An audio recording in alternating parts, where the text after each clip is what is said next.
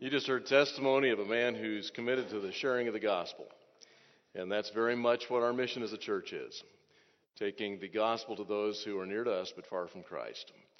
And we thank you, brother, for that continued service, and we view you as an extension of the ministry of this church in this larger community.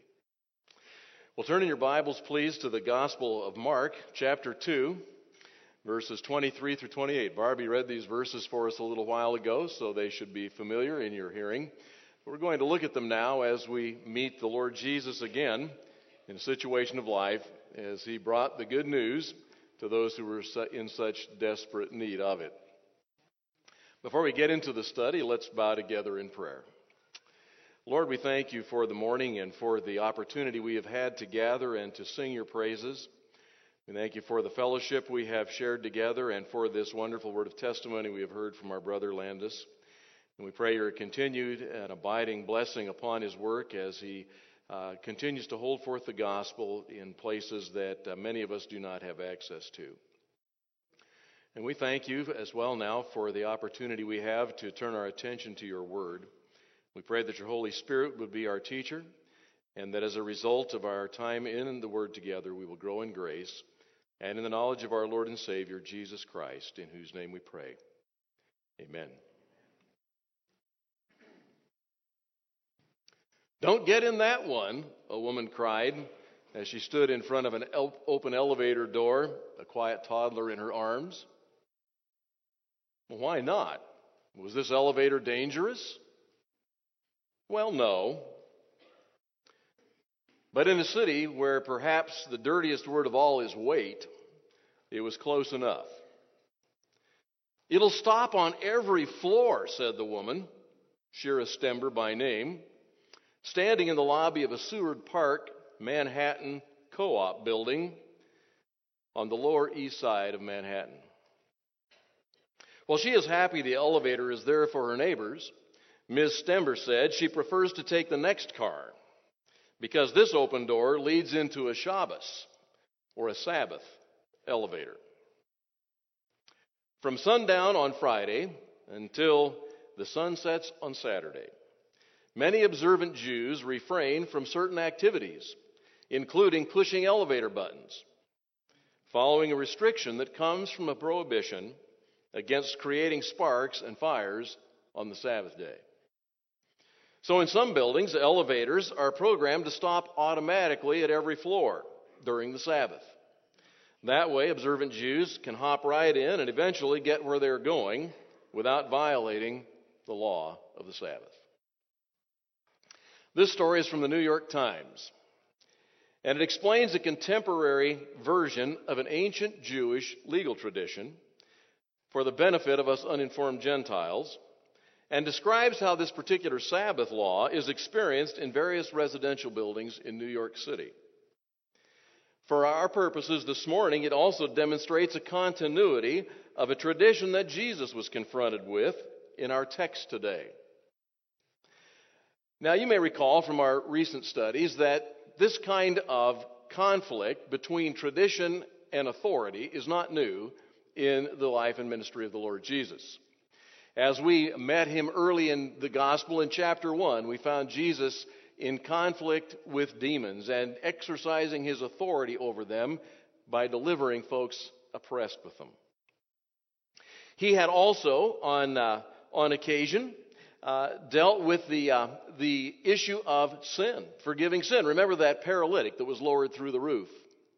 And Jesus said to him, "Son, your sins are forgiven you." Now, this was a tall statement.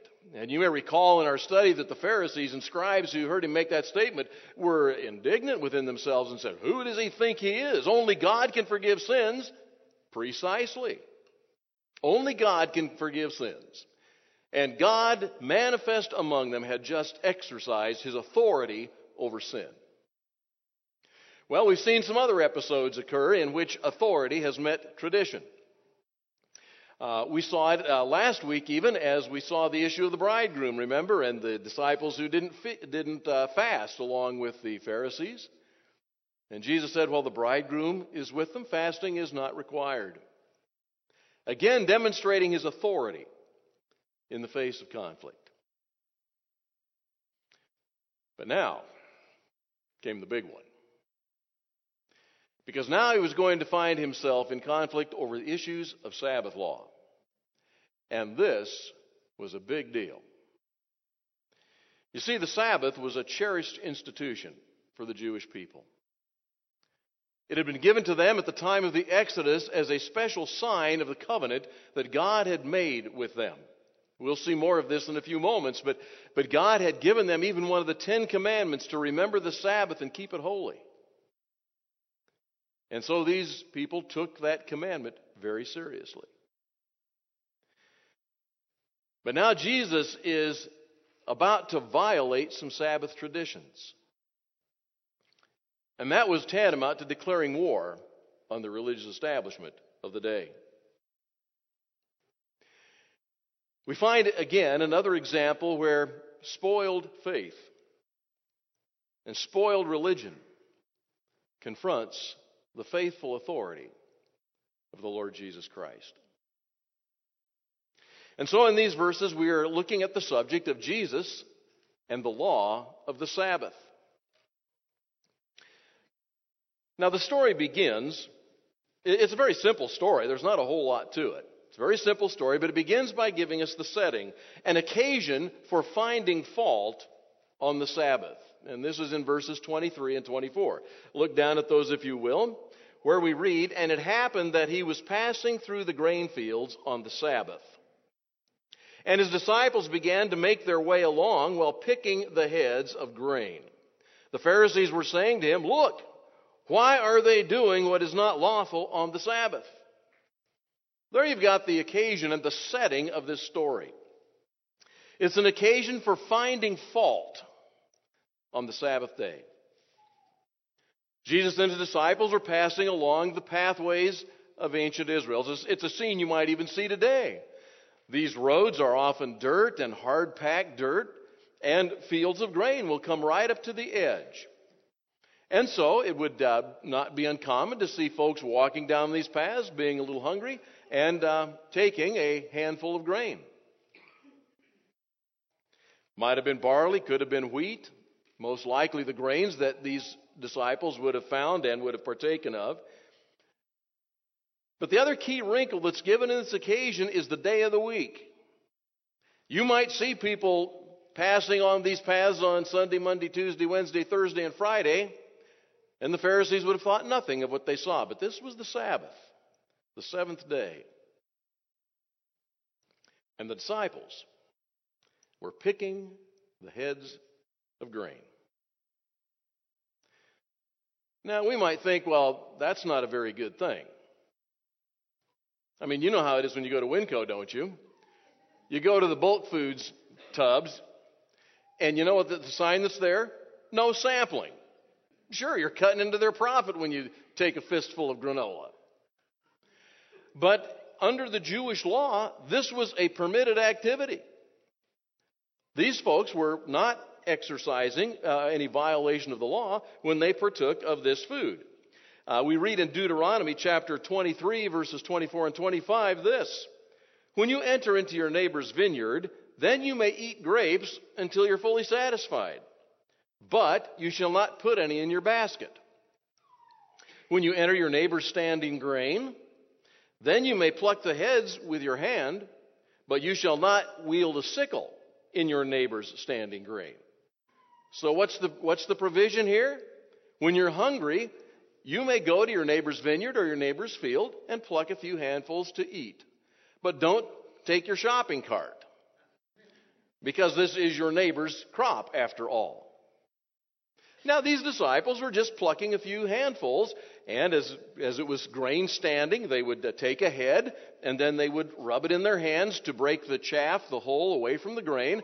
They would blow the chaff away, and then there's their granola. Just pop a handful in and eat it till they weren't hungry. That was well within the permissions of the law.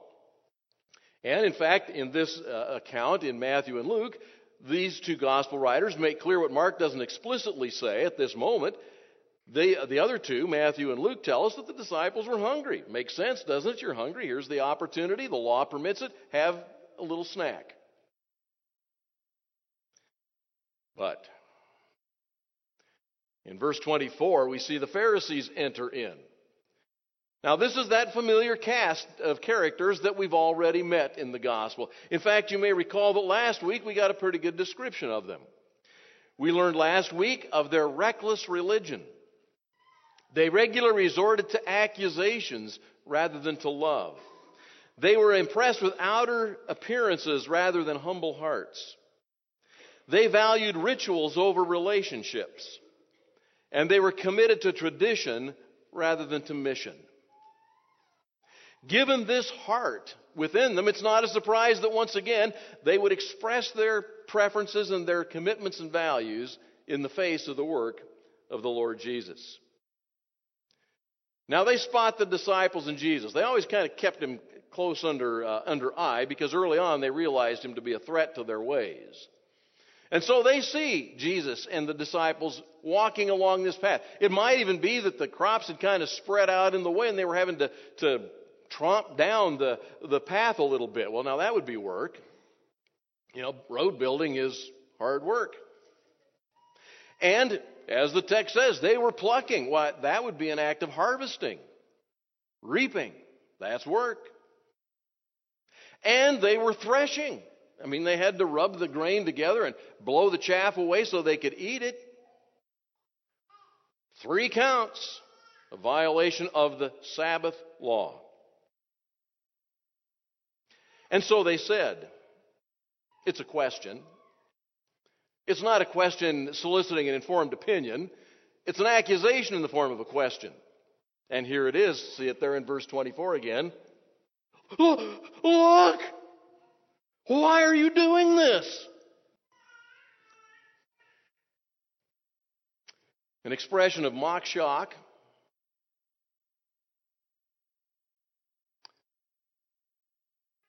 Combination of a melodramatic tattletale on the playground who's just discovered a hair on fire moment and sees the opportunity for the big gotcha.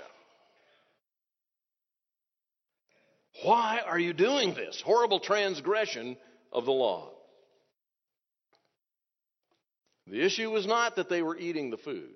The issue was that it was the Sabbath day, and work was forbidden on the Sabbath. So what's the big deal? Well, let's just think for a few minutes about the Sabbath and its law. There were Sabbath laws that had been given by God. Let's be clear about that. This wasn't a human invention. This was God's idea to have laws for the Sabbath. Let me read you a couple of them from the book of Exodus. This is not the full expression. The regulations for the Sabbath appear more than these 2 places, but this will give you the heart of it. Exodus chapter 20, verses 8 through 11, within the giving of the 10 Commandments, we read this. Remember the Sabbath day to keep it holy. 6 days you shall labor and do all your work, but the 7th day is a Sabbath of the Lord your God. In it you shall not do any work. You or your son or your daughter, your male or your female servant, or your cattle, or your sojourner who stays with you. For in 6 days the Lord made the heavens and the earth, the sea and all that is in them, and rested on the 7th day. Therefore the Lord blessed the Sabbath day and made it holy. Again, in Exodus chapter 31, verses 12 through 17, we read this. The Lord spoke to Moses, saying, But as for you, speak to the sons of Israel, saying, You shall surely observe my Sabbaths, for this is a sign between me and you throughout your generations, that you may know that I am the Lord who sanctifies you. Therefore you are to observe the Sabbath, for it is holy to you. Everyone who profanes it shall surely be put to death.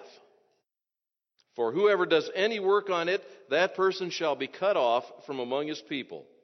For 6 days work may be done, but on the 7th day there is a Sabbath of complete rest, holy to the Lord. Whoever does any work on the Sabbath day shall surely be put to death. So the sons of Israel shall observe the Sabbath to celebrate the Sabbath throughout their generations as a perpetual covenant. It's a sign between me and the sons of Israel forever. For in 6 days the Lord made heaven and earth, but on the 7th day he ceased from labor and was refreshed. Now, those are some sobering words. You hear some very serious regulation and some rather consequential punishment for violation of the Sabbath law.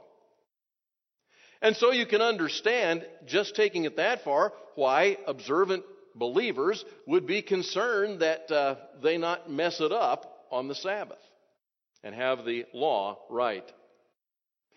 Now, we should say at this point that though these two passages are very strongly worded, there are other points in the law that allow some exceptions to the keeping of the Sabbath. You may be familiar with one that's pretty well known. What if your ox falls in the ditch on the Sabbath day? Are you supposed to just let the animal suffer until the sun goes down on Saturday and then go rescue him? No. Exception was granted in the case of the distressed ox. It's more important to get the ox out of the ditch than to worry about violating the Sabbath.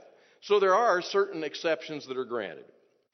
But at the same time, this is a law that was rightly to be taken seriously. So far, it would be fine, except that in their zeal to take it seriously, they went overboard. You see, where there is law, as a friend of mine is fond of saying, where there's law, there's Talmud. Where there's Talmud, there's Mishnah. What are Talmud and Mishnah? Well, these are rabbinic interpretations and applications of the biblical law. Their teachers would say, I think they were often probably prompted by the sixth grader who raises his hand in the back of the Saturday class and says, "What about?" And the teacher needs to be able to make a valid explanation and application of the law in a given situation. So these rabbinic traditions began to arise.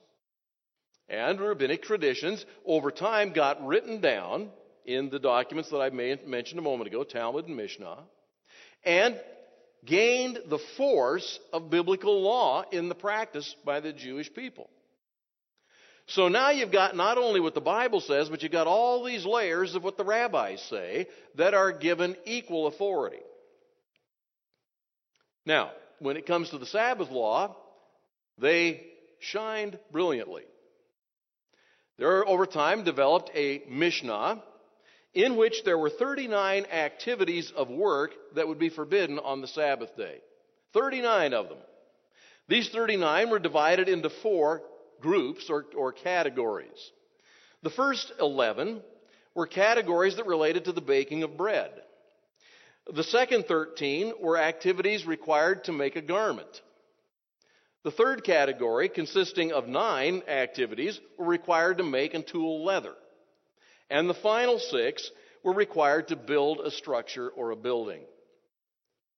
Now, incidentally, among that final category was a law against building a fire. And a contemporary form of that building of a fire involves the use of electric motors.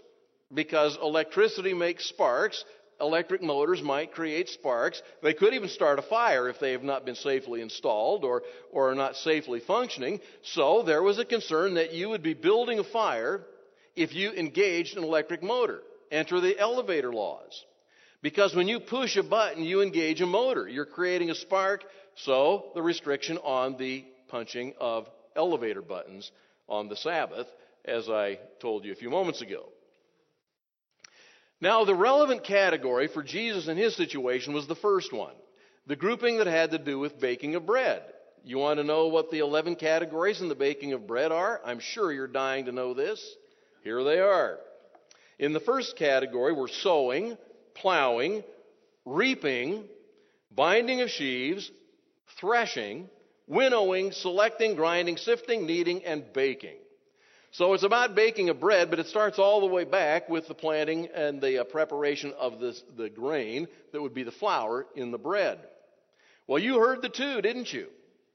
The picking and the threshing. These were the two activities that the Pharisees caught Jesus' disciples involved in. Well, that's not enough, though, is it? I mean, you've got the category, but now you need to know a little bit more about what's entailed in the category. You've got to have, you don't reap, but what is the definition of reaping? And within that definition, what all might be included? Here's the Mishnah's definition of reaping. Reaping is severing a plant from its source of growth. Okay, that makes sense, doesn't it? I mean, you go in with a sickle and you cut down grain, you're separating root from stalk. Yeah, you're separating. But that's not all. It was also forbidden to climb a tree. What? Here's the logic. If you climb a tree, you might break off a limb. What have you just done? You've severed that limb from its source of growth. You've just harvested a tree limb. Now, I don't think you're planning to eat it. Unless you're Yule Gibbons. Some of you will recognize and appreciate that. But the breaking off of a limb was deemed to be reaping, so you wouldn't do something that might imperil a limb. Furthermore, you couldn't ride an animal under the provisions of the law of reaping. Why? Because in a forgetful moment, you might break a limb off a tree to swat the animal with. So, under the provisions of the law of reaping, there would be no riding of animals on the Sabbath. How about threshing? Well, here's the definition of threshing. The removal of an undesirable outer from a desirable inner. Well, when you rub the grain, that's what happens. You separate the kernel from the hull, you blow the hull away, and now you've got the grain. Separating desirable and undesirable. But it's not only grain. Suppose you've got fruit, and you want the juice from the fruit, the pulp is the undesirable. So when you're juicing, you are you're threshing, and that would be forbidden. And in fact, in the act of juicing, maybe some juice gets into a cloth. Maybe that, if you were, say, for example, with grape juice, filtering it through a cloth in order to separate the grape skin and all of that from the juice following through, you might wring that cloth. Well, that would be work because you are wringing out the cloth. Well, but now there's another problem. What if it's undesirable? Maybe you got a cloth that's been used for mop water. Now, you're not separating it from anything you want to consume desirable, but mop water and wringing mop water would also be an infraction of the law, but not the law of threshing. There was a law of laundering and scouring that one would be a violation of. Do you begin to get a feel here? This could go on ad infinitum. If you just read some of these commentaries and see how they split gnats' hairs in seeking to define and explain, limit and delimit those things that were deemed work on the Sabbath. It all added up to a crushing burden, a heavy yoke, placed on these people in the name of something that was good and righteous and holy, but was complicated by human endeavor.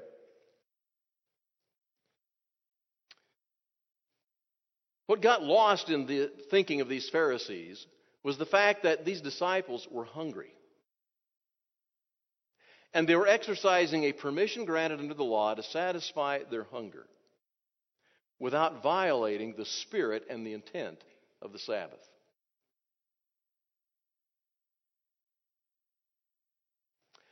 That would be the obvious answer to the question they ask in verse 24. Why do your disciples do this? Why do they do what's not lawful on the Sabbath? Because they're hungry. But because the question was framed in the context of lawful on the Sabbath, the Pharisees considered themselves justified in their indignation. Well, when we come to verses 25 and 26, we find a precedent from the past concerning or applied to the Sabbath day. This is Jesus' answer to their question. And it's interesting that he answered their question with another question. You see that in verse 25? Jesus said to them, "Have you never read what David did when he was in need and he and his companions became hungry?" Now there's a clue right there that Jesus sees the defining issue in this matter, the hunger of the disciples, not the fact that it's the Sabbath day. And he appeals to a precedent that was set by the honored King David. Now here's what they did on that occasion. He entered into the house of God in the time of Abiathar the high priest and ate the consecrated bread, which is not lawful for anyone to eat except the priests. And he also gave it to those who were with him. The event that's described here is recorded in 1 Samuel chapter 21. We won't take time to look back there, but let me just rehearse and explain a little bit of what was involved as Jesus cited what would have been for them a very familiar text of Scripture. The reference to consecrated bread here was a part of the ceremonial law of Israel. On each Sabbath day, there would be 12 loaves of bread placed on a table in the holy place in the tabernacle. These 12 loaves were of symbolic importance. They symbolized two things. The number 12 symbolized 12 tribes of Israel. So it was a statement about Israel and her national identity. And the fact that it was bread placed there, placed in the holy place, was a representation of, one, the presence of God among his 12 tribes, among his people. And the fact that just as bread is required to sustain life, God is the one who providentially sustained them even in the very essentials of life. That's what this ceremonial ritual was intended to communicate. Now, fresh bread was placed every Sabbath day. And when the new bread came out, they didn't throw the old in the dumpster. The priests ate the replaced bread. That was part of the provision. You can read about this. Leviticus chapter 24 gives you some detail about it. You can check that out if you wish later. So that was the law. The 12 new loaves replaced the 12 old loaves. The 12 old loaves, under the provisions of the law, were reserved only for the priests to sustain them when they were hungry. Now comes David. This is a period of time where he's under pursuit by Saul. He and his men are on the run. And as they were in certain desperate situations, here they came. They were hungry, and they came to this tabernacle in need of food. And what did they do? They ate the bread that only the priests were supposed to eat. David and those who were with him. You see a parallel here? David, of course, the venerated king. Here's King Jesus. And David and his band of followers, disciples here. Disciples are eating just like David's men did because they were hungry. And the need of their life was sufficient to justify an exception to a ceremonial law. So Jesus acknowledges that these laws had been broken. He wasn't disputing that. But he was saying that there is occasion for exception to certain of those laws. It goes to the fact that there is a letter of a law and a spirit of a law. What is the intention under the law? Now we have to be careful not to separate those two, because sometimes we could justify ignoring particulars in the name of some spirit that we think or speculate or wish were the case. That's not what is being called for here. But Jesus is going to show us exactly how the spirit of the law gets expressed as we proceed in verses 27 and 28 to two abiding principles of the Sabbath. Two abiding principles of the Sabbath. In other words, what gets to the spirit of the law that these Pharisees were so zealous to uphold? The first principle we find in verse 27. Jesus said to them, the Sabbath was made for mankind, or for people, and not people for the Sabbath. That's the first principle. The Sabbath was made for us. We were not made for the Sabbath. In Jesus' mind, the Sabbath was a gift from God. Its purpose was not to put us in a straitjacket, but rather it was to promote our flourishing. It was to provide for us and those things of which we have need, that we might fulfill His good and gracious purposes for us.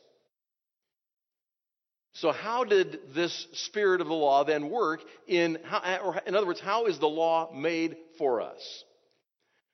Well, one is very evident even in the statement of its giving in Exodus, and that is, it is given as an occasion for rest. Because these bodies need rest, don't they? Imagine it particularly in a day when work was largely physical and very strenuous and hard. Some of you know what that's like because that's the way you work. And a body can go for so long and then it's just tuckered out. It needs rest. God knows that. God, in fact, rested himself after he had done the massive work of creation. Now, was it because God was worn out? No. The Almighty God never grows weary. It's not as though his strength were tapped, but he set in his taking of a principle of rest the example that is to inform us in these finite and frail bodies. We need rest.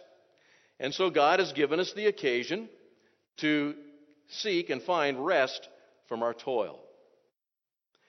It's also an occasion for worship. A separate Sabbath day gave the opportunity for worship. We read some of the descriptions of what went on, and that was a part of the activity of the Sabbath. And in fact, if you read even contemporary customs of observant Jews, they will talk positively about the Sabbath, not only the things they can't do, like push elevator buttons, but the activities they have for promoting wholesome family environment and the worship of God as they believe he should be worshiped, and those sorts of things that are part and parcel of God's design for our relationship with him. And that contributes to our good because God has provided a means whereby we may fulfill that dimension of our life, flourishing in the worship of God. It provides for us an opportunity to relate to a holy God with the idea of a day that is set apart to him so that we might set ourselves apart for him and in his service.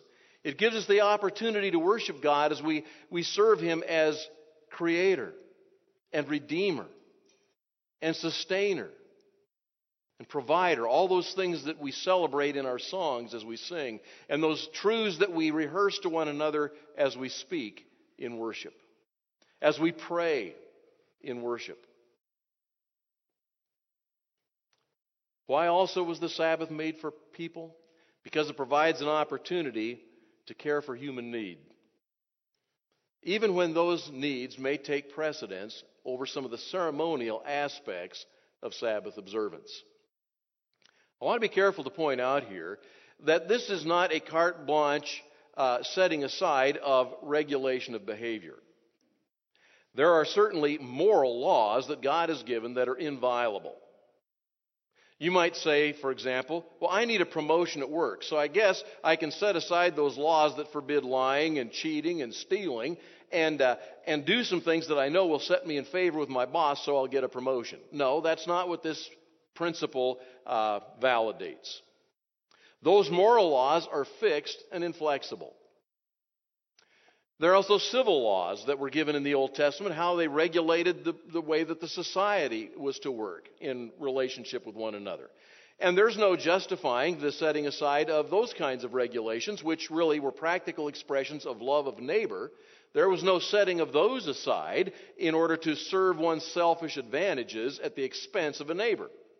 Now, we've already talked about one exception given to the law of ownership of crop, where it was a legitimate thing to eat and pluck a little trail mix on the road from a neighbor's field.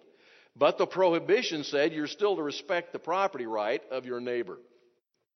The third kind of law that we encounter in Scripture are the ceremonial laws, such as the Sabbath laws. And those things that have to do with the relationship that people sustain with the Lord through their rituals and ceremonies. Many of those have been fulfilled in the Lord Jesus Christ in his death, burial, and resurrection. The book of Hebrews shows us how that is the case. And so we no longer are bound by those because they've been fulfilled in Christ. But as we find these expressions of the law, particularly in ceremonial matters, we just need to understand that God has intention for those laws, but that there are those occasions where exceptions may be granted. It's not an abolition of the principle of rest that Jesus is talking about here. But it does say that there are certain times that there are exceptions that are justified. The second abiding principle we find is in verse 28, where we read, "So the Son of Man is Lord even of the Sabbath." Now there's the authority issue that comes in once again. Why is this legitimate? Why is it that Jesus can take this position when the Pharisees object and advocate their view? Jesus' effect here says, because I'm God and you're not. Because I created the Sabbath. I created it to be what it is, and I can regulate it as I see fit. And that's precisely how these two principles relate to one another. Though he gave this one second, it's the ground for the first. He says, I'm Lord of the Sabbath. And if I say that the Sabbath, though it was made to be holy to God, is made for you, then that settles the question. Jesus is Lord of the Sabbath. Now there was a little grist for the mill of the Pharisees. But there's some grist for our mills too, as we consider this passage and ask, so what does this say to me in respect to the observance of the Sabbath? Well, let me first point out that as Christians, we don't observe the Sabbath, because the Sabbath means seventh, and Saturday is the Sabbath. So, as Christians, we don't. Observant Jews do. Saturday is their Sabbath. And so that's the schedule for the elevator that we talked about earlier, and other activities that Jews will tend to follow.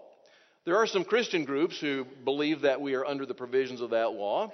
I even worked for some when I was in college and learned what it meant that during the winter months we quit work before 5:30 because it was getting dark before 5:30 on Friday, and we never worked on Saturday. But as Christians, as we are, we understand that the Sabbath was the sign of the Old Covenant, made particularly with Israel. That is emphasized repeatedly in Exodus 31, the passage that I read to you earlier. The Sabbath is a sign of the covenant with Israel, and we are New Covenant believers. We live this side of the cross. We are in the church.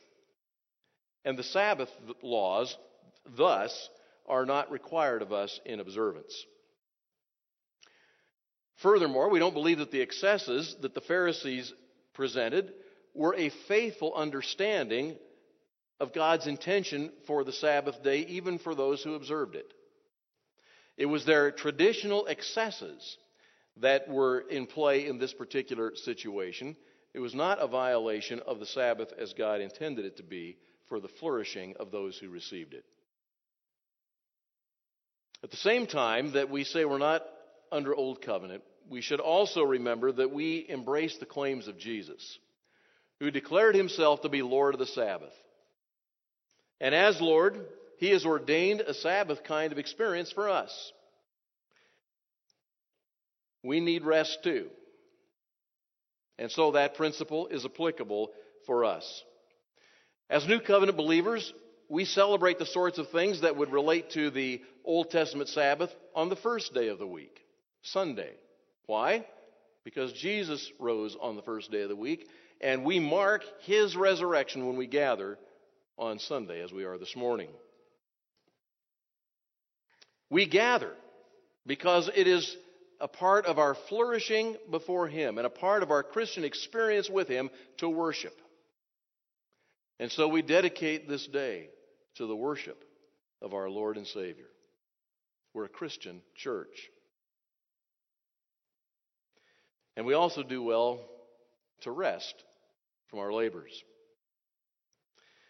Well, this morning, we have gathered and sanctified this day to the Lord in our worship, which we are in the very act of doing at this moment and soon will conclude. And this afternoon holds perhaps some promise of rest. Now, I don't know about you, but I've been up since 5 o'clock this morning, and this afternoon I'm going to take a nap. Worship team, will you please come?